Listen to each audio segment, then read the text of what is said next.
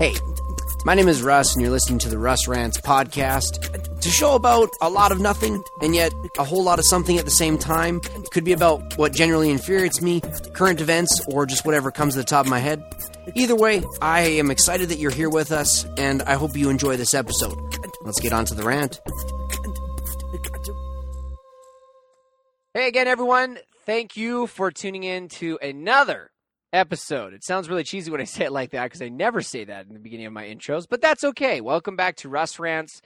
Very glad that you're with us again. Got a lot of good comments from last week's show from a lot of people that actually don't even pay attention to Game of Thrones. You were just kind of interested in knowing that there was a petition out there to change stuff. So that was a good one. Really glad that you guys enjoyed it. Also on social media, I'm glad that you guys are enjoying the nerdiness that I am projecting with these face change Russ Rants things. It's just, I'm just having fun. It's all it is. But I'm excited. There's no segue that I can do to plan for this, but I'm excited to have a very special guest on the Russ Rants podcast today. We're going to talk about some stuff. It's going to be really, really interesting, but I'm going to kind of let him tell you his story up to this point. But my good friend, Dustin Williamson, is joining us on the show. Thank you so much, Dust, for being on the podcast with me. Of course, yeah, you're welcome. Hello. Hello, thank you. And yeah. And for those that don't know, okay, so Dustin, you know, some people actually might be surprised you haven't been on the show sooner, but A, you didn't know that I was doing a podcast, and B, we actually used to do a YouTube channel together, everyone. Yeah, I'm surprised I haven't been on the podcast sooner. Well, I'm a little offended. Suddenly, the reason I'm here is to just steal all your fans. And now suddenly we're all awkward, and it's a war of words, and it's my highest viewed podcast. Dear Russ Rants fans, yeah, I'm officially hijacking this podcast. You should come be my fans instead. Welcome to the Dust Dance podcast. Dust Dance? Just kidding. I don't have a podcast. No? Oh, okay. I'm not cool enough. We used to do a YouTube channel, though. It was called Dust and Russ, and we started it in November of 2015. It was on and off for a few years. I think we had fun. It was a good time. And yeah, I had fun. We did. We honestly... So Dustin lives in Vancouver. I live in Calgary.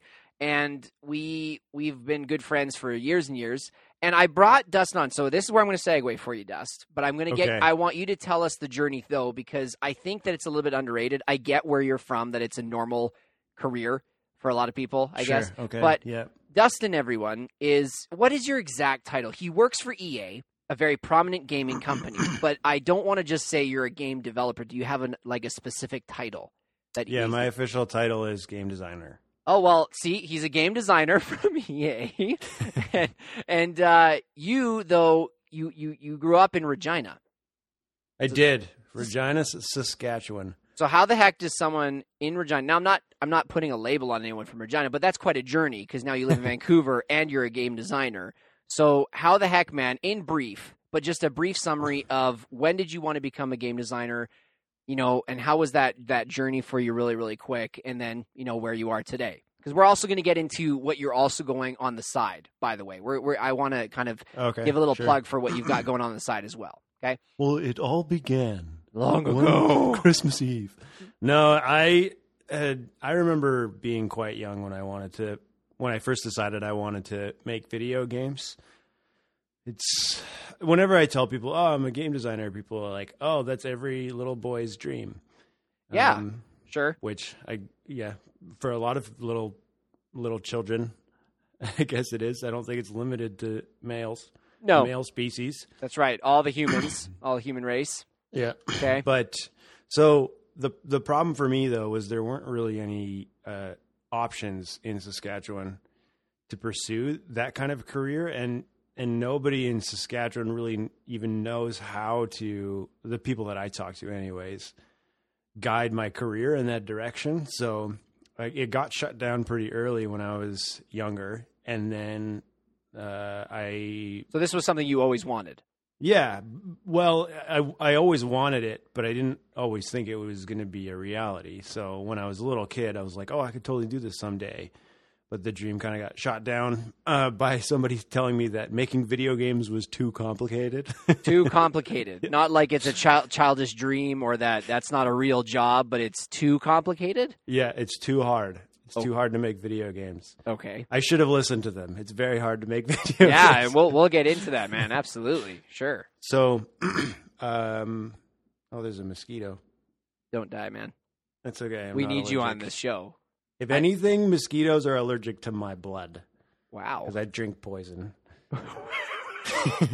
People are now like, all of a sudden people are turning up their radios and slightly, who the heck did Russ This is a bring regular Dust and Russ conversation. This is you're actually going to see, guys, us in our element, because I have created this platform, but Dustin is no stranger to the way that I operate. If anything, I was kind of wondering going into this how official it would end up being, but it's not. I feel like we're probably going to throw it's still going to be good. Caution to the wind. We'll guide a conversation, but it's still Dustin and Russ reuniting essentially for a nice podcast. So okay, so let me speed up the story a little bit. All right, cool. I tend to go on tangents. Then Gandalf rescued me from the throngs of Indalhil, and I became a game designer.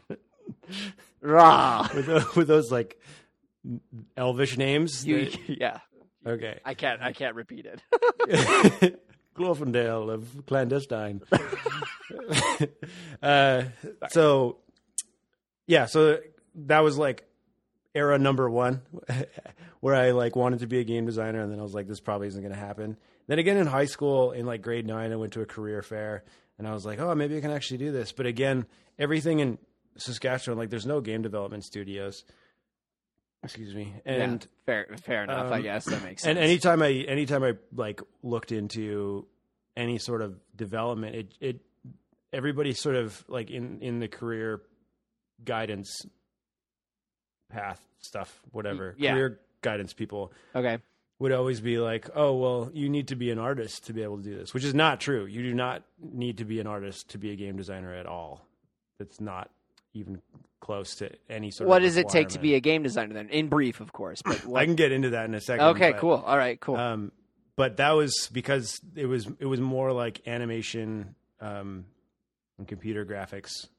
Those were the things that were the only things that I was exposed to in terms of game development. Like that was the closest I came in Saskatchewan. Sure. So once again, I was like, well, I don't want to do art. And then again, after I had already graduated high school, gone through 2 years of Bible school and 4 years of working as a teaching assistant at a high school, just kind of like, what do I want to do with my life? I don't want to go to school and waste time when I don't really know what I want to do. Were you meaning to take your time though? Like the 4 years was it you didn't know what you wanted to do, or did you have ideas, but you're like, you know what, I'm going to sit on it a little bit longer. I don't want to tangent, No, I didn't like video game development wasn't really on the forefront. Music production was. Yeah, okay. And so I wanted to give that a fair chance before locking myself into a career. Okay. And that didn't really go anywhere at that time. But you tried. I tried, developed a lot of skills that I am still using today, which I'm assuming we'll probably eventually get into. Yeah, probably. And so at one point I just remember sitting in my dad's office talking to him about like, what am I going to do with my life? I need to start making some money.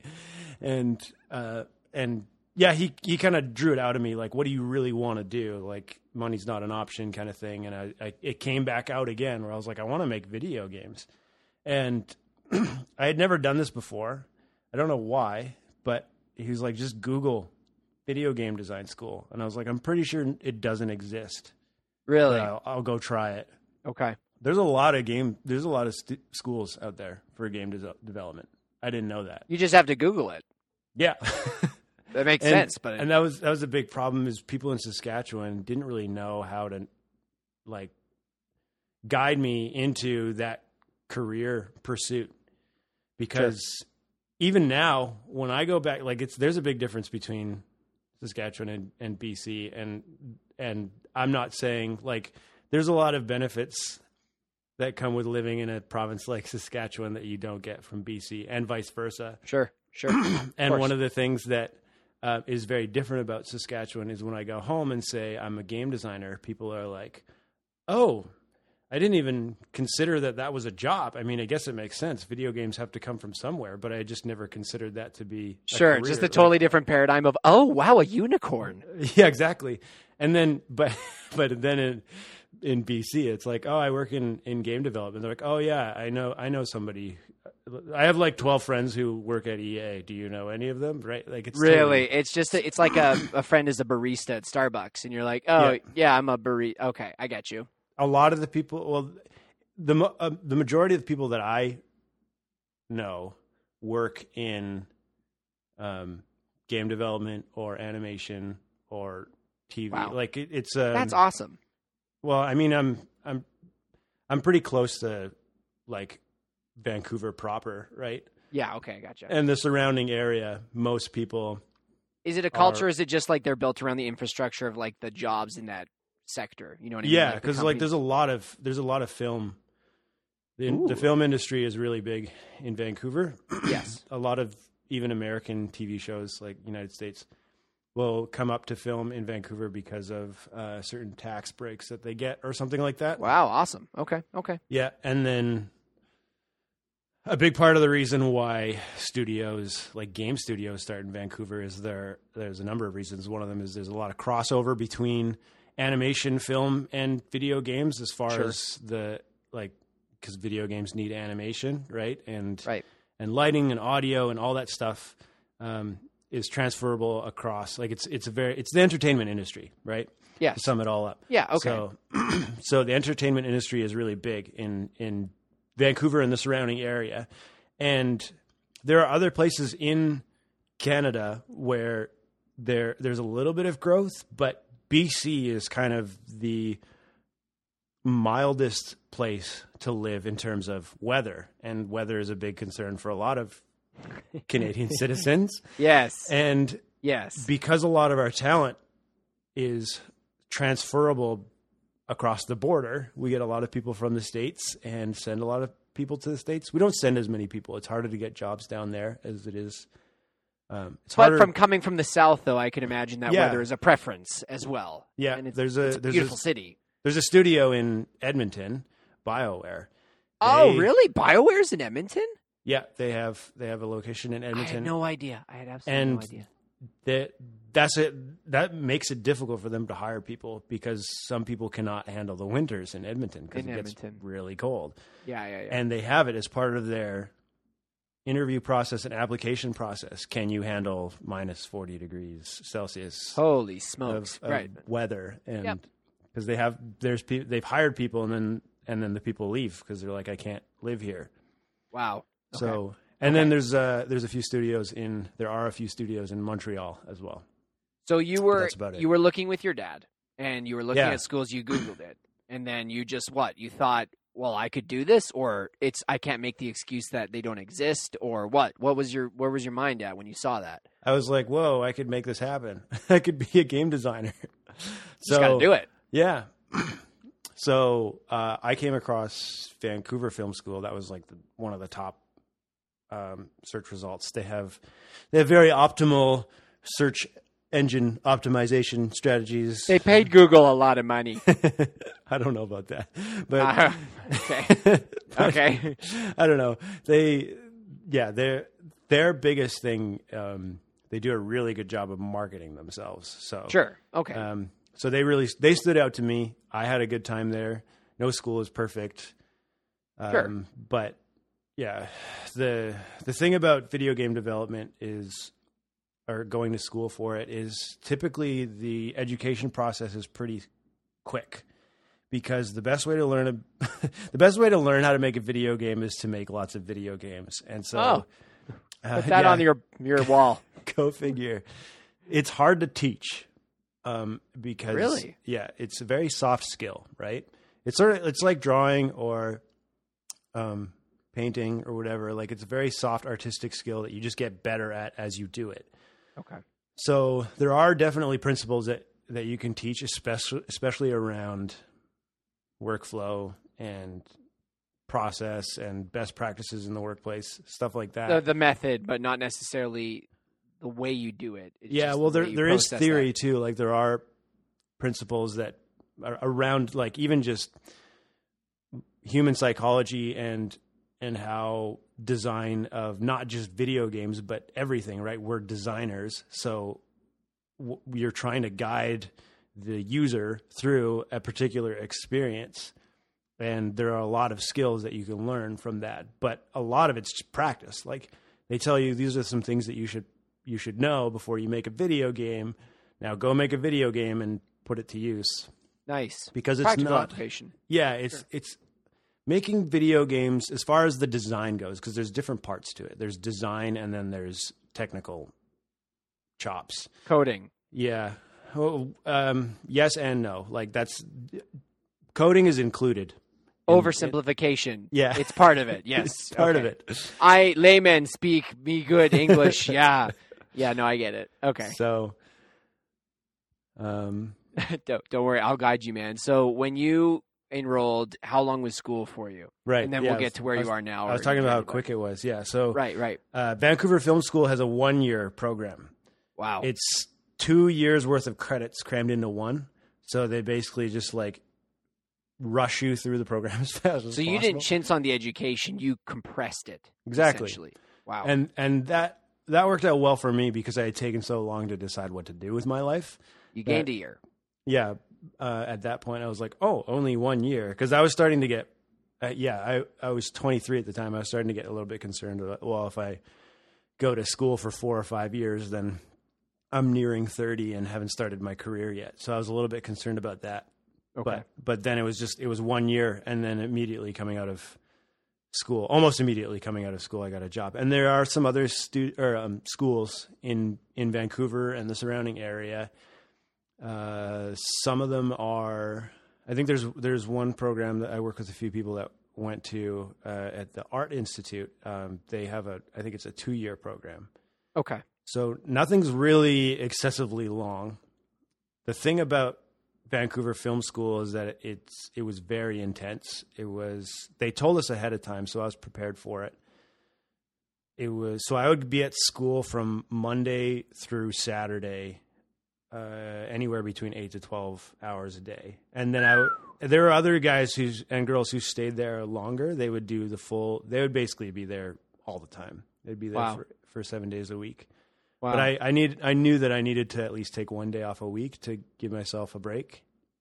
And I had learned at that point, anything that if I'm putting in 6 out of 7 days a week, anything that doesn't get finished is not going to get finished. That's a sort of a thing that I made up my mind about that ahead of time. Unpack that. So what do you mean? Like when you give it your all, but then when you take a break or you rest or stop and you're like, okay, that's enough. It's done. Yeah. Like you don't go back to it. Or? It's knowing how hard to push yourself, because the problem with video games, this is the first thing I learned, and it really helped me with art creation in general. That one of the first things I learned at Vancouver Film School that blew my mind is a video game is never finished. And wow. Video games ship the bugs that you see in video games. The developer most likely already knows about them. The problems that you see with the design, where you're like, I can't believe they put this in the game. Why didn't they change this? The developer probably already knows about them, because making video games is there's sort of like this triangle. You have scope. Was it scope? I can't remember all the parts to it now. Scope, time, and money, I think, is what it is. I think those are the three. So scope, time, money. Okay. Yeah. So scope is how big the game is. Yes. Time, we know what that is. When is it going to hit the streets? And money is your budget. So you get to pick two of those three things. So either you every time. Yeah. Every time? Yeah. Either you make a big game with a big budget, but you don't have much time to ship it, or you make a small game with a big budget and more time, or whatever. You know, like the more you pull in one direction, the more it stresses the other one. Because if you make a really big game, then you need lots of time and lots of money. So the more that you start to really stretch. Did you struggle with that at first? Because you said that you were fortunate enough to get a job right away, and I guess we might as well camp on this one for now, because it was going to be something we were going to touch on. So you just kind of naturally went there because Mhm. you worked at a few different, and correct me, I'm trying to simplify it, but like you worked at a few different firms before EA. It wasn't that you bounced around. You did contract work. Is that right? Firms. Like it was. I wouldn't call them firms. Oh, sorry. That feels way too like above my Formal. It's my the world. pay grade. It's the world I'm from. I'm sorry. So, video game companies. Yes. I don't know. Studio, I think, is probably That's right. Yeah. That's the word. You were fortunate enough to get a few different studios, and you did some contract work, and then you ended up at EA. But when you first started working, Mhm. did you have an idea already because of school? Like this is going to be it. When they tell me there's a deadline, and I'm still not happy with my final buggy submission, or it's not totally what I want it to be. Did you eventually have to like get used to it's not perfect and it's never going to be, but this is as good as it's going to be right now, and I have to submit it? Like how did your mind adapt to that mentality? I learned in school at Vancouver Film School to be like, okay, this project that is not finished, like I just need to submit it, and it's as good as it's going to get. They're going to give me a mark. The marks don't matter. It's about what I learned. So at school, it was safer because they even tell you at Vancouver Film School, your marks do not matter. It's not about getting good marks. It's about it's about making a good impression, because the number one thing about going to Vancouver Film School, and some of the other schools too, definitely have this advantage. I think VFS, Vancouver Film School, is I don't know if they're the best for it, but they're really high up there in terms of networking. So going to school is like, it's an interview. It's a year-long interview because all your instructors have friends in the industry.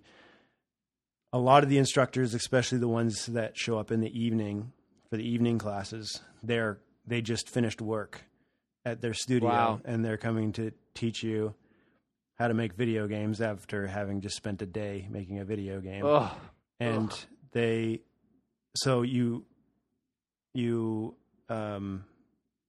So that's why they focus on, it's not about marks, make a good impression. And obviously don't fail, because then that's a horrible impression that you've just made. But I mean, when you then were given, so when you graduated and you jumped into that world, were you already used to that culture? Did they embed that culture of it's never going to be finished and what's good enough is good enough? Or was it, what did you take away from that, See, that's the thing is, when I was in school, it was safe because it's not about the marks. It's about making a good impression. So I would just work as hard as I could to get the best result. And then when the deadline came, or when I felt like I've done enough work on this project already, I could work it to death, and I'm not sure how much better it's really going to get. So then I would just submit it. A lot of times it was like, I'm tired, and I know I can read where my body's at, and I know that I'm burning out. So I'm gonna take the weekend and not finish this and just submit it as is. But going into the actual development, it's harder because now, instead of submitting it to an instructor who's going to be like, yeah, this is pretty good. I saw your work ethic. I recognize that you work hard. And, now you're submitting it to an audience who doesn't see the work that you put in it and has this assumption. There's a big assumption out there that video game developers are lazy. And so, I always grew up thinking that you guys were just really relaxed, but I mean, no, definitely not. No. Okay. All right, so fair enough. So now you're sending it out to an audience who has very high expectations, and game developers game consumers. I know, cause I'm one of them. Right. And I've been a consumer longer than I've been a developer. That we want things a specific way. It's meant to be a fun experience, and it's very easy for the experience to become boring or frustrating. And that's the developer's fault. And that's the designer's fault, and designers need to take ownership of that. And so that's where it becomes intimidating when I've worked my butt off and I know that this product, I know the product is not as good as it could be. And I know that a lot of designers really struggle with that, where some won't even play their game after it gets shipped because they just see all the problems with it and they can't. Where you're just so done with it. Yeah. And you've put so much time and then you were forced to release it, and maybe you're a person of excellence, or at least you know that there was a glaring hole. Yep. And now you're like, well, it's out there. Because it's the best I could do. So on the project I'm working on right now, I can't talk about it in detail Nope. because it hasn't been announced yet. No problem. Absolutely. But yeah, that's an issue that I'm running into. I've been really frustrated lately, and really stressed out because there are a lot of issues that are surfacing now in our internal play tests where we play the game, and it's hard to know. Like there's the elegant solutions that we want to do, it's too late to make those changes. So usually you discover what your major problems are when it's too late to make the changes that you want to make to fix those problems. So you have to come up with other ways to fix them. So when people talk about creativity in game development, it's not so much, can you come up with a good idea? Everybody's got ideas. That's actually one of the easiest parts. The hard part is coming up with a creative solution to problems. So that's the majority of my job. Unpack that, though. I think that's really key, especially for everyone listening, too, because I don't think it's just for video games, but I think that's actually an incredibly powerful concept. Yeah. Do you mind touching that again? Just say it over again if you don't mind. I don't remember what I said. Okay, it's okay. It's okay. What did I say? You just touched on how it's not necessarily about everyone has great ideas. It's not about the great idea. It's about the what did you say? Feasible solution. It's about coming up with creative solutions to difficult solutions problems. for the idea. That's where the creativity comes in. It's like, can you solve this problem? And I mean, there definitely is a level of coming like there definitely is a space for, okay, we need a new idea, right? We need new content. Where do we start? And that's a lot of fun. I got to do that on this last project. I didn't get to do it as much on the previous project. But, yeah, so as far as... The process you've had to learn, though, is...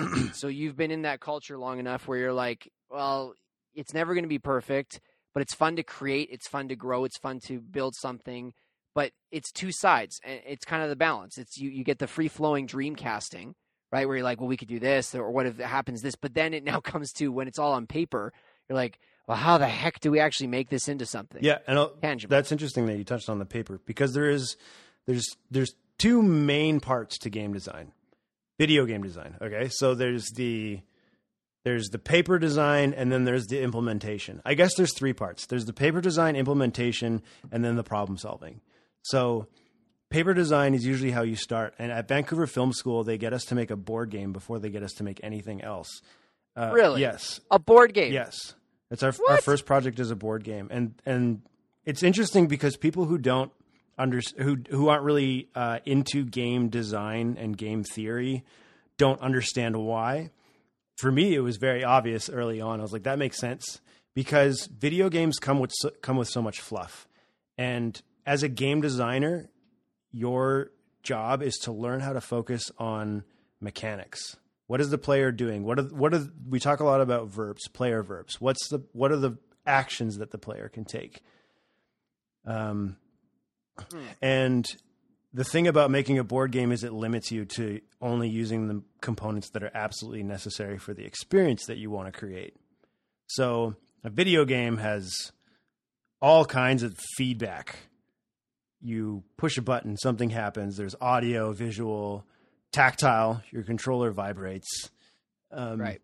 There's like a story in a lot of video games. Those AAA high budget single player experiences like Uncharted have these, really elaborate cutscenes with performance capture. They're really expensive. It's like watching a movie. A movie. It's a movie. It's like a Hollywood blockbuster that you're in. And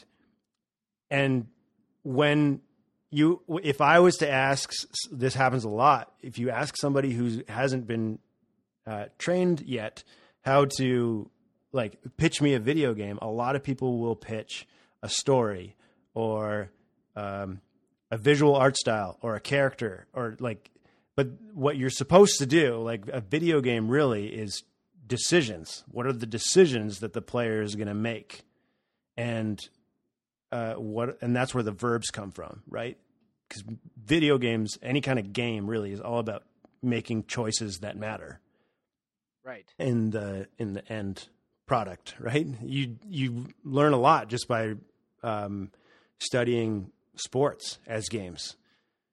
It's all about decisions that you can make, and that's why one of our board games instructors criticizes a lot of famous board games, Snakes and Ladders or Chutes and Ladders, as I guess they call it in the States, is arguably not a game because there's no choice. You roll the dice, then you move your piece that number of spaces, and then the board tells you what to do when you land on said space. Right. And so it's more of a toy, really, than it is a game. Really? Yeah. And Snakes and Ladders, what I grew up with, is not because I understand. I understand what you're saying. Is that and no, because it is all about choices and it's about actions and being able to control. Hence the game portion. It's up to you. Yeah. Right now, there's pretty linear stories, and then there's massive online open worlds. There's Skyrim and stuff like that as well. Yeah. But you kind of touched on something, though. You said earlier that video games have a lot of fluff. What fluff are you talking about? Are you talking about the conceptual fluff of trying to create it, or are you talking about when every game is produced, there's fluff in it that doesn't what? Like what What do you I mean meant by by that was there's a lot of, because you make a video game, the game takes care of so much for you, right? Take a game, I don't know, like a turn-based RPG. You and I have been playing Divinity 2. Divinity, right. Yeah, that's right. Absolutely. Original Sin. Original Sin 2. Yeah. Try and make that into a board game. It becomes extremely complex because now there's no computer that's doing all the calculations for you. You got to do it yourself. Yes. And that's what I mean by fluff, is that I guess fluff is the wrong word, but there's a lot of things that the computer will do for you when making a video game. And empowerment, or it enables you with all the other stuff you don't have to worry about. Yeah, and that's something that a good game designer will learn how to use, right? And we have been. We focus, like, that's why it's important to have technical skill sets as a designer, because you want to be able to pull that stuff off. You've got somebody writing all these crazy formulas that somebody's designing that artificial intelligence to know how to respond to your attacks. And if you increase the difficulty, it's easy to say, let's increase the difficulty. What does that mean, though? How does an AI become more difficult? And the simple solution is, they have more health and more damage. But that's not an interesting solution because it's very binary and there's not a lot the player can do against it. How do you make an AI actually smarter? So how do you design it to respond to certain situations where it gets smarter? Anyways, that's a bit of a tangent. What I mean, though, is board games, before you design any of that stuff, you need to learn how to design a game. So learning how to design a board game strips out all of the computer doing stuff for you, and you have to do it all yourself. And it forces you... So cause and effect plus choice. Not just putting a concept in thin air, but saying there's cause and effect. When you do this in a board game, the following can happen based on your selection, and that's a game. Yeah, it forces you to strip out all the things where it's like, the pretty graphics. And we take a lot for granted in real time action games, right? The fact that I pull the trigger, if I'm playing a shooter, I pull the trigger, the bullet travels, and then hits somebody. And what's actually happening under the hood in the sim is like it's every video game is basically turn based, right? Because it's just action games. The turns happen so fast, and technically they happen simultaneously. So it's debatable whether they're turn based or not. But the simulation is running at whatever, like 30 frames a second or 60 frames a second, depending on whether you're playing an online game or not or whatever. But it's doing all those steps. It's just doing them really, really, really fast. So Right. you just get a lot of stuff for free, right? Oh, I shoot this bullet and then it hits my target, and depending on whether that target was moving or not, changes whether I hit them, whether I'm moving or not, changes the trajectory of the bullet. There's a lot of mechanics like that you don't think about unless you're forced to strip all that stuff away. It's like try and make a first-person shooter in a board game, right? And it's probably never going to happen because. But what you've just shown, though, Yeah. is especially with the board game. I love it. First off, I think that's actually you said it already that teaching video games is hard. Like it's a soft skill. There's a lot that can grow from it. So let me ask you this thing, because we're gonna kind of sidestep a little Sure. bit. But you've already painted the picture of the process you had to go through, the board games, the stuff you're working on right now already. You're hitting bugs. You're hitting troubleshooting. You've got it. It's not. I'm trying to be nice too, because I have nothing against linear careers as well. You know, you're going to run into problems in every job that you have, but you know, at least when you go on site, you typically can work until the nighttime. For example, if you work outside, if you're a layman, laborer, when sundown, depending on the situation, you get to be able to shut your brain off. I can't work. I can't pick up the hammer for the rest of the evening. It's time to go home. Right? The boss has shut down the generator and the lights are off. I can't work anymore. Mm-hmm. But I almost assume, depending on who you are, but it strikes me that this career can easily be on your mind all the time. Maybe I'm wrong. Yeah, absolutely. So let me ask you this thing, because this is, we were touching on the other day, we were just talking, but especially with the world you now get to play with. And I'm going to use the word play with, because you don't, yes, it is a very tough job. And you have to now, you've already explained to us, for those out there that are still trying to wrap their brain around it, essentially you're making virtual board games for us. Yeah. But very in depth. And now when we say, oh, like, I just wish, like, I've done it, but I'm holding a controller. I'm like, oh, I wish that, like, if this happened, this would be the result. And you're already in the background thinking, we already thought of that. It doesn't work because of this and this, but you can't tell me that. I'm the consumer. Yeah. Okay, so two things. We'll unpack both, but the first one is, how do you avoid the work-life imbalance? How do you actually turn? Did it take you a while, or were you not that overwhelmed at first because maybe it was fun, it was okay to have it on the brain, and then you were you didn't have all the expertise to keep it on your brain because you're like, well, I've thought all of it. I'll talk to my supervisor tomorrow. How do you deal with literally the open sandbox that you have as a career choice? So, just to clarify the question, you're asking about me basically like bringing work home with me in my head. Yeah. You don't have an easy linear job. It's problem solving as soon as you get on site and then when you leave. So how do you balance I've done it with excellence. I could easily pour 4 to 5 extra hours of overtime. You said that the other day. Yeah. You're like, I could easily work overtime every single Yeah. day. But then you said something very interesting yesterday. You said that, but I burn out super fast when I try that. So it's like you can't have the best of both worlds, just like your scope, money, and time. It's like either I could pour in all this overtime but not live, Yeah. or I have to shut it down, be frustrated in the brain, and go back to it the next day. Like, how do you balance it? Yes, taking work home with you. Yeah, it's so there's sort of two parts to it. As far as taking work home with you, there's this stuff just needs to get done, and it always takes way longer than you expect it to take because you're working through technology.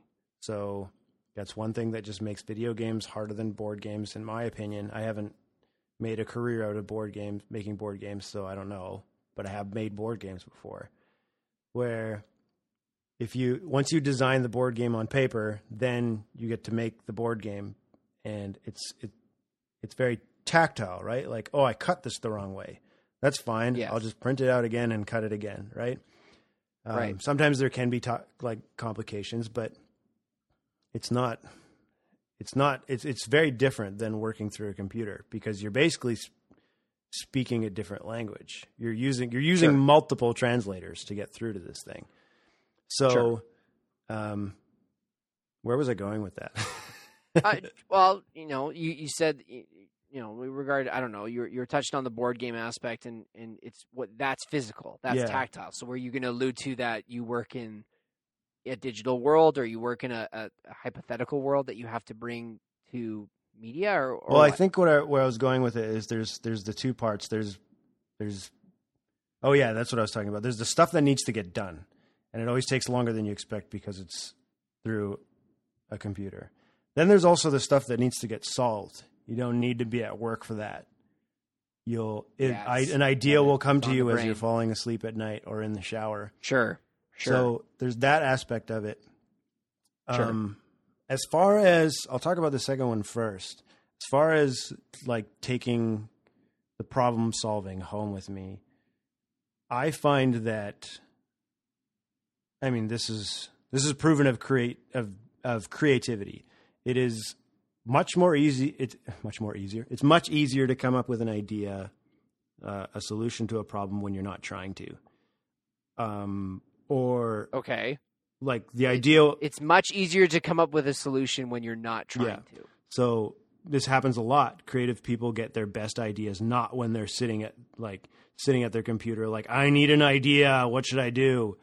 That's useful because your brain is working on it, but it usually comes to the solution when you're not working on it. So creative people get their best ideas right before bed when their brain is most relaxed. Or like a lot of the times what I'll do is if I'm sitting at my desk and I can't figure out, it could be a technical problem, it could be a design problem, whatever. If I can't figure out a solution, there are a number of things that I'll try. I will stand up and walk around the office. I'll just do a lap around the building, just walking, thinking about the problem, and then eventually something will come to me, or I'll talk to somebody else about it. So, as far as taking it home with me goes, I find, I mean, I'm still trying to figure out how to balance. I'm in the midst of it right now, trying to figure out how to balance what I take home with me and what I don't, and how late I stay at work. So I'm still figuring it out. But where I'm at right now is I tend to just, when I leave work, I try and force myself not to think about stuff and let my brain rest, because sometimes focusing on the problem is not what you need. So on the drive home today, like I had to leave. I had to leave so that I could come do this podcast, right? And so I was like, well, I should leave and make sure I'm not rushed to do this podcast. So there was a bug that I was trying to fix, and I found a potential solution just as I was leaving. I was like, oh, I think this is how I fix this bug.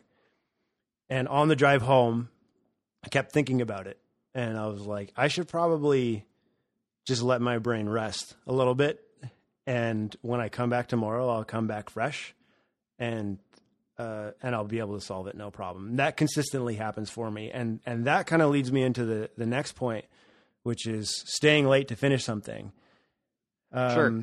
Sometimes you just got to stay late to get stuff done because it's just putting in the legwork. Sometimes it's just like data entry. I just need to do this. I just need to like copy paste or put these numbers in here, or like hook this asset up to this asset, whatever. And that stuff just needs to get done. But sometimes, again, it's like there's times where I'm like, I'm going to stay late tonight and fix bugs. And then 6 p.m., which is when I finish work, comes around, and I've been staring at a bug for like an hour or two. And I'm like, I don't know how to fix this thing.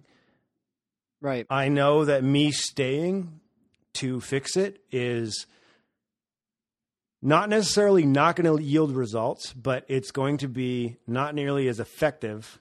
I'm not going to be as efficient as I would if I just left and came back tomorrow morning and I tackled it with a fresh perspective. Because you're stuck there. That's all you see. That's all you hear about. And your brain is literally in a thought pattern where you're like, I've explored all the crevices of my brain right now that I have available.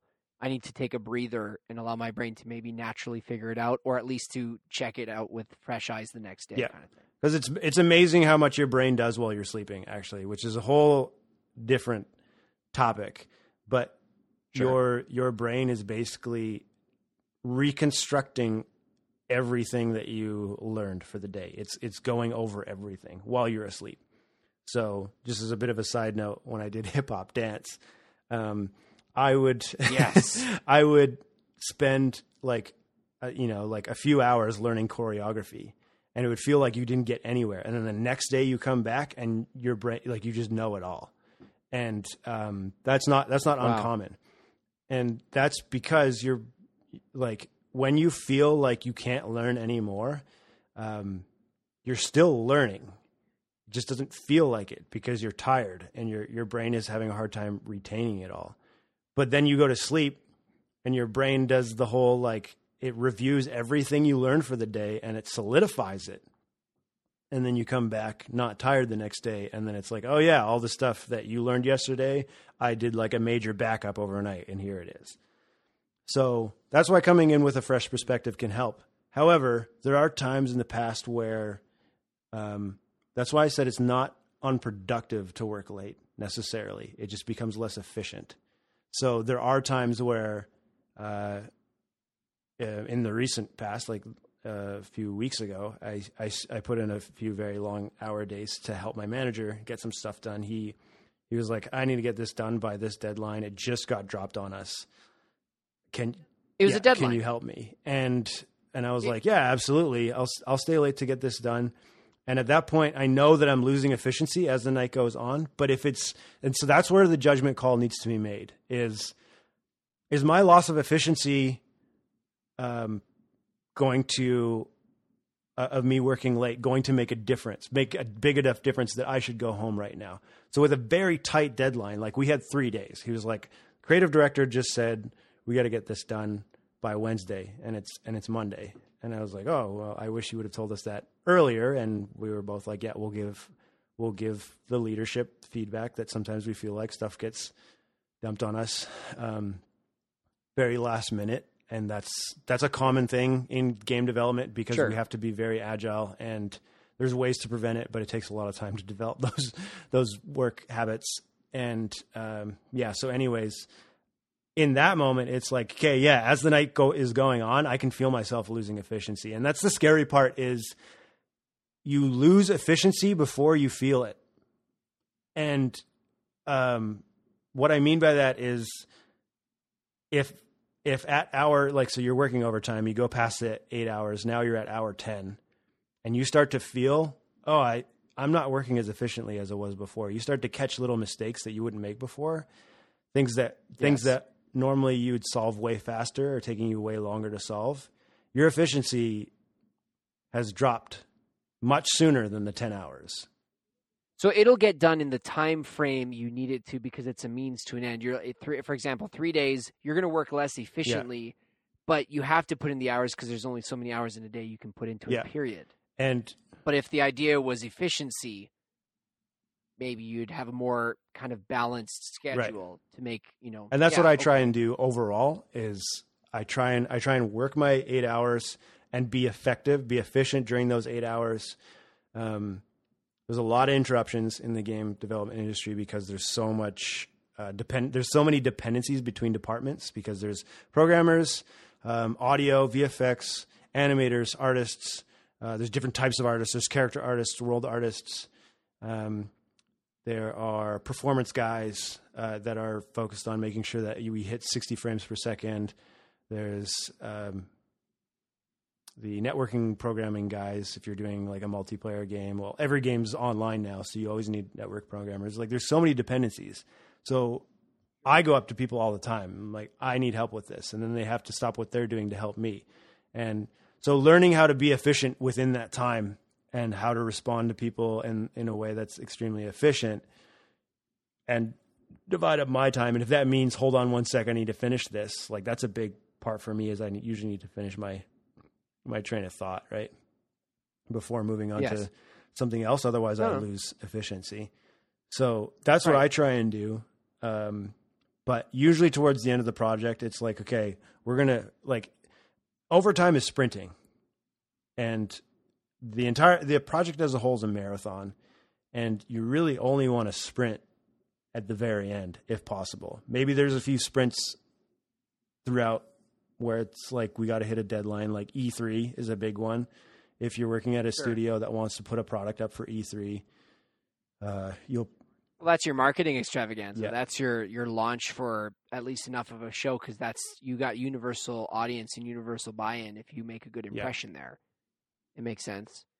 Let me ask you this then, because I think that you did a great job unpacking that. I love the analogy because I think it's true. That's good. Well, no, you're doing a really good job because I think that this applies to everyone. I think it's awesome that video game design is actually kind of a thing that it so well encompasses. I especially struggled with that. I mean, I worked in a way less fun and creative environment. Actually, it was very rigid. I worked in insurance for 5 years, and I mean, but I took work home with me all the time because there were deadlines tomorrow. There were contracts people had to meet. The problem was though that I could opt to try to do some stuff at nighttime. But I agree with you. I felt the same way where I'm like, I could spend this time resting and attempt to maybe even get to the office earlier tomorrow or to just give her my all the next day, or I could get it done. And the days I did have to work late because of a late night sale or something like that, I noticed myself slowing down. But I'm like, I have no choice. I have to get this in by 10 p.m. or something like that. And so you've already painted a picture, because I'm going to segue here for one last thing. And then I want to get into some of the fun stuff before we close here. But you've already painted the complexity, like you said, your journey, the board game of learning how to think. It wasn't just ideas. I think that's so awesome, where it's like video game design isn't just ideas. If anything, that's the fun part, which is like maybe 10 to 20%. Now it's finding out the executable processes to get that idea tangible, right? To make it something. So when you say, well, I want his, upgrade to be a super jump. Well, that sounds like a great idea, but how high? And how long can it last for? And what is it not able to do? Like all of a sudden you're like, oh, that it sucks all the fun out of it, But that's the world you operate in. Look how big it is. So let me ask you this then, because we also alluded to it. I haven't given you nearly enough time to kind of rant about it or just even touch on it, but the consumer market and your job is literally people pleasing. Yes. In a very complex way. I know every single job is customer service oriented, but you think about the amount of work you have to put in. Does it, I mean, you can quickly answer the carnal question of, does it drive you crazy when someone's like, oh, like this game sucks. Like it just does this, or this is so annoying, or look at these graphics, they're terrible. Look at this bug. But secondly, because I was talking about the Game of Thrones thing last week. Okay. Again, a plug for everyone. If you haven't listened to that episode, I encourage you to listen to it. It's just, I'm not a Game of Thrones fan. Neither is Dustin. Ironically, his older brother was the reason why I had heard of Game of Thrones. You told me about it in a movie theater, actually. Do you remember the movie we watched? I do not remember this moment. I guess you'll have to watch or listen to last week's podcast, because I remember the movie. It was weird. But Cloud Atlas. How do you deal? No, Okay. it was not. It was Anonymous, that Shakespeare one. Oh, right. Yeah. Yeah, it was not memorable, but we watched it, and I remember you leaning over and being like, I was asking what shows you were into, and you're like, I'm not really into anything right now, but my brother's watching this new show called Game of Thrones, and it sounded boring, but obviously I was wrong. But without the whole thing of you literally having to be a people pleaser, how with Game of Thrones they were so outraged of the final season. They got a petition online. It's probably even bigger now, but at the time of the recording, it was over 1 million signatures to force, quote unquote, force the writers, the director, and the author to change it to better suit what everyone wanted. With you, you're in that same boat of you produced a product, and you're not going to have everyone happy. But how do you balance that relationship of the consumer and the creator? And you don't have to touch on my topic. My topic was like, does the creator sometimes, if the product is too beautiful and good and it's benefited way more people, does the creator have sole right to still say yay or nay to a project? Or does the democracy and the crowd suddenly be able to have a right to it because it benefited everyone? Don't touch on that. You don't have to. But like, how do you balance that where you are putting your heart and soul and mind into all this, and yet you're not going to satisfy everyone? How does it bother you? What have been your experiences? Just touch on that. Really quick. The first question was, how do I respond when people say, oh, this game sucks or whatever? Yes. Yeah. That's the first little fun one. Yeah. That's real right. quick. I have noticed that myself and other people I work with too, I think we become more defensive of video games because we understand the process, but well, it's your world. Sorry. That's your world. Exactly. I said. That's all. Especially, yeah, but my problem is that I'm a consumer as much as I'm an entertainer. And so I'm on both sides, and everybody who's in the entertainment industry is on both sides. I also understand. That's good to note. I also understand that, like, if the solution to have people understand what it's like to make video games is to get them into the industry and make them video game developers, that's not a realistic solution.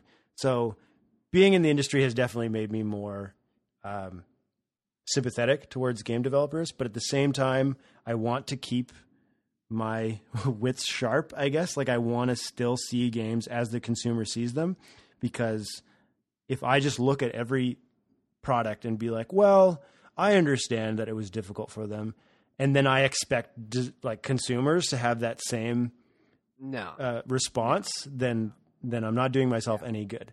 So it's definitely important, and designers actually really love when people give them like just raw feedback, and that's a problem that sometimes happens in development. People, because you're like, there's this really weird difference where you're sitting next to the person who made the game. Now all your feedback is sugar coated because you don't want to hurt their feelings, but you're on a Reddit forum at 3 a.m. because, you know, you ran into this issue that you think is absolutely baloney. You don't care at all about who made the game or what they feel like. And, so being on this side of things definitely helps me see, I'm more sympathetic, but at the same time, that's not an excuse. It's not like, and so this sort of brings me into the second point. We've talked about this before, offline, I guess you could say, is the relationship between developer and consumer, like developer of entertainment of any kind and consumer, is a really strange one right now. And I was talking to some friends about this the other day. I don't like using the word entitled to describe consumers. And I also don't like using the word greedy to describe developers. And this is my reasoning. First of all, if I say, well, the reason that people don't like this game is because they're entitled, there's nothing I can do about that. It doesn't change the fact that they don't like my game. It doesn't change the fact that we're not making any money. It's just a nature thing you stated. It is and the way even it is. Even if that's true, that, like, first of all, how do you even measure entitlement compared to what it was 10 years ago? People are always like, oh, kids these days are so entitled. How do you know? Do you remember what you were like when you were a kid? Do you remember how entitled you felt? Yes. How can you measure that? Exactly. I don't know. So exactly. maybe not. Maybe they're less entitled. It's hard to tell. And then the other thing is, from the creator's perspective, for us to say that they're greedy, it's like, well, every company's main purpose is to make money, right? Like you have to. And so it's oxygen. And so to say a company's greedy is sort of like, yes, they are, right? Like from the other side, it's the same statement where it's like, this is the nature of things and it's not going to change. And so I think one of the main problems is, this is something that bothers me from the developer side, is, and I think this is fairly new in the entertainment industry, and I think it's because it's becoming more prominent in our culture right now, is like the victimhood mentality, right? Where you can, like, nobody likes to actually be a victim because being a victim sucks. But if you can convince people that you're a victim or play the victim card, suddenly you don't have any responsibility. And I've seen that in game developers before, where they say, like, oh, poor us. People are just hating on our game. Poor us. Or hating on our movie. Poor us, right? That doesn't work. And that's the part that bothers me, is like, you're in this industry to make money. You have to know who your consumers are. And if you're making a product for a consumer that's entitled, then you need to be prepared for that. So on the games that I've worked on in the past, it's been really hard when I go to read on the forums and people are like, we release a balance patch on a game that I worked on, and I'm the only one on the team making those balance patch decisions and implementations, and everybody's like the balance. I'm just reading these comments about how the balance team needs to get fired, and I'm like, I'm the balance team. Wow. Like, it's just me. Yeah. There's no team. It's just me. I am the balance team. Our project doesn't have enough funding for a team. It's just me making these decisions by myself, and people want me fired. And they don't understand the reasoning behind the decisions. And also, I'm super new to the industry, so I don't even know what I'm doing here. Like, I'm basically a lead, and I've been in the industry for like 2 years at the time. In those cases, it's like a lot of the advice that I get from coworkers is you don't read those posts. And this is something that I really like about comedians, especially I've been listening to a lot of Bill Burr. He just doesn't care. He's like, he's like, I don't care. I mean, I go up on stage and I kill it every time. And there's also this idea of, if you don't like my comedy, then don't show up. Don't listen. Which is actually something that I don't think works for all industries. I think it works for comedy because that's sort of the attitude of comedians, right? Like, yeah, spunky, edgy.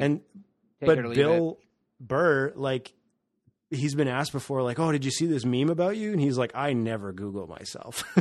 Right? He's like, I don't read stuff about myself. Like, it'll leave you depressed.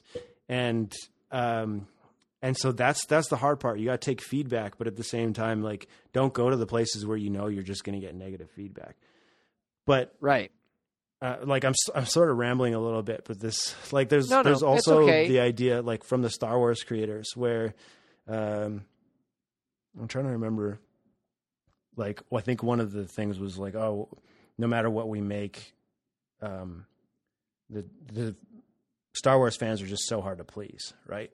And like that, I think that, again, stating in nature of it's unchangeable. And I think that statement came from one of the leaders, and it's like, doesn't matter how true that is. You chose to make a Star Wars movie, and that, like, this is your target market.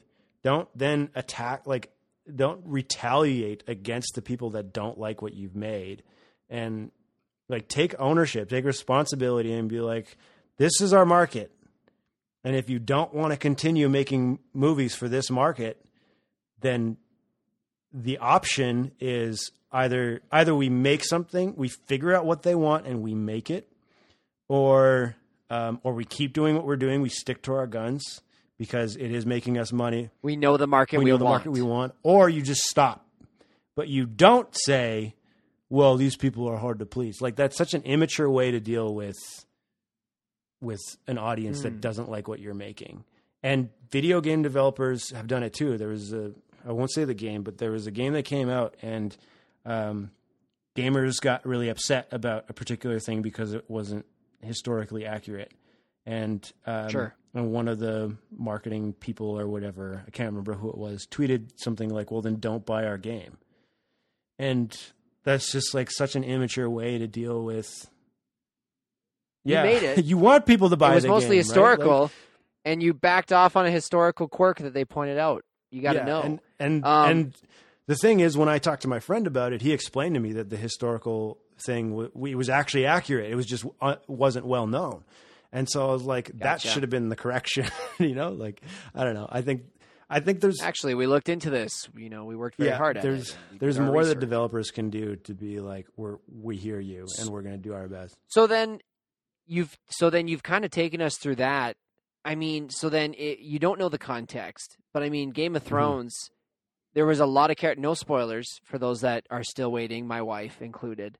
I already know the spoilers because that is literally my lifestyle. Is I don't have time to watch these shows, so I'll literally watch Mojo the crap out of it, or I'll look it up on Google because I can't be bothered. But I have so much curiosity. I'm like, I have to know who dies, I have to know who lives, and so anyways. But with Game of Thrones, you know, they created all this. You know, George R.R. Martin's behind it and everything. The final season, the writers, and apparently so many characters that have been loyal and have these known character traits almost to the T, because it's been 8 seasons, I think, of Game of Thrones.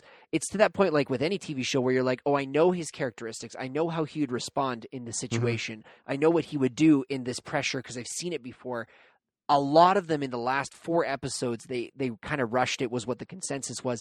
And a lot of core characters who would never have done such and such did it only to fit an arc or a final resolution that you could clearly see was coming. You knew who was going to die, who knew who wasn't. So, it's just funny though, because if you paint that picture and you, especially with the context you just gave me, it's not about the Game of Thrones, but I threw it out there loosely last week where I'm like, well, is there such a thing where the creation is so beneficial to everyone? Does the creator have the full right to be like, we'll deal with it. This is my creation. This is my ownership. I think you brought a very interesting part where it's like, well, did he create it for others or not? Well, yeah. See, that's the thing is I don't think art is democratic by nature, right? Like, right. It's not a democracy. And see, this is kind of where I'm unsure about what the solution is. It's easy to identify the problem. There's a issue. There's a schism in the relationship between content producer, entertainment creator, whatever, and entertainment consumer. There's this weird thing where I don't like what you made me, right? Which is a sense of entitlement. And whether that's, we talked about whether it's like more than it used to be or whatever, how do you know? And I don't like saying that. The reason I don't like just calling it entitlement is because there's nothing you can really do about it. But in this case in particular, I think the fans are like, they feel like stakeholders. And I've seen that before on forums regarding EA. Actually, I saw my coworker posted this really funny screenshot that was somebody on Reddit said, "I'm an investor in EA. I don't own any stock, and I haven't given them any like financial investments, but I spend a lot of time and money playing their games." And it's like, right? You're not an investor. Yeah. Sorry, you're a consumer. And you are a consumer. There's a difference between consuming and investing. And other people on the forum kind of set him or her straight, and was like, dude, that's not how investing works. But it's sort of like this feeling where it's like, well, I've invested all my time into this thing. This is partially my creation too. It's my creation as much as it is your creation. I think it's totally okay to have those feelings where it's like, I am super frustrated with the way this ended. I didn't like that at all. But to then say, you now owe us, right? Like, these guys created a hit TV show. That's not easy to do. And I don't think they owe anybody anything. See, that's the problem. To demand it, to be like, you guys have to rewrite it. We're going to write this petition. First of all, nothing's going to happen from the petition. And like, I don't know. No, I hear you. But I mean, that's exactly what I touched on last week, where I'm like, maybe there's an instance where you could argue, and, I was just a loose devil's advocate where I'm like, is it something where it's a gift to the world at that point? The creator doesn't have the right to now trample or trash it, even though he created it. And I still came around to the other side where I was like, but that was still the creator's creation. It would never have existed. You wouldn't have had the privilege to witness it had that person not, by their own volition, created it. I don't think the creator should ever lose the rights to their creation based off how many people like it or how many people are invested in it. And by invested, I mean consuming, not like actual stakeholders and investors, because you can lose property. You can lose ownership of your intellectual property to something based off of, people buying it off of you and stuff like that. But like, if I write a show and it gets like tons of hits and it becomes the next Game of Thrones, and now, like, what would happen then if we lived in a world where the consumer could then like take control of the art? Who owns the intellectual property? Who owns the copyright? Who's getting royalties, right? Like, if you say we demand that you rewrite this episode for us or this season for us, well, then do those people now start making money from it? At what point do they say, hey, I've watched your TV show so many times, I now demand that you give me royalties for it, right? Like, right. That's kind of where the line is. And obviously that's an extreme, but that's the big picture. But that's overall, Dust, is kind of what, and I'm glad. I think we've had a well-rounded.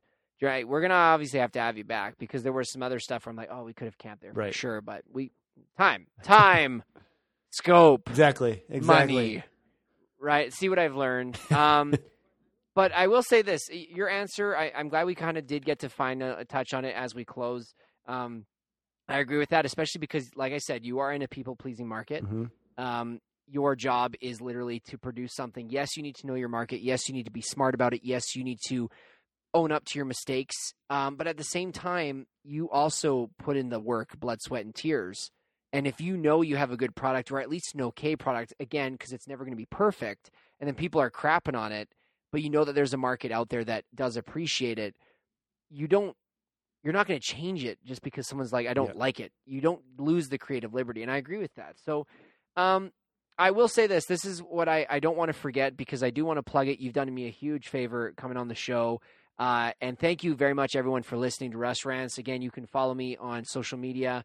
I'm on Russ Rants on Instagram. Twitter is Russ Rants #1.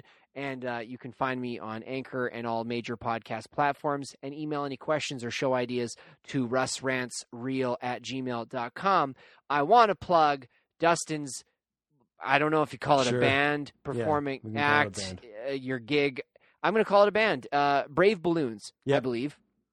And you have some stuff in the works. I don't want to spoil anything unless it's common knowledge. Yeah, it's common knowledge. We're working on an album. Yeah, we want people to know. They are working. No, there you go. They're working on an album, you guys. They've released some really good, really, really great songs already. You can find them on Facebook. Is there any other group pages? Is it Facebook for now? Yeah, so far we just have Facebook. We have a YouTube channel. Brave Balloons. Yeah. Perfect. And it's spelled how it sounds, Brave Space Balloons.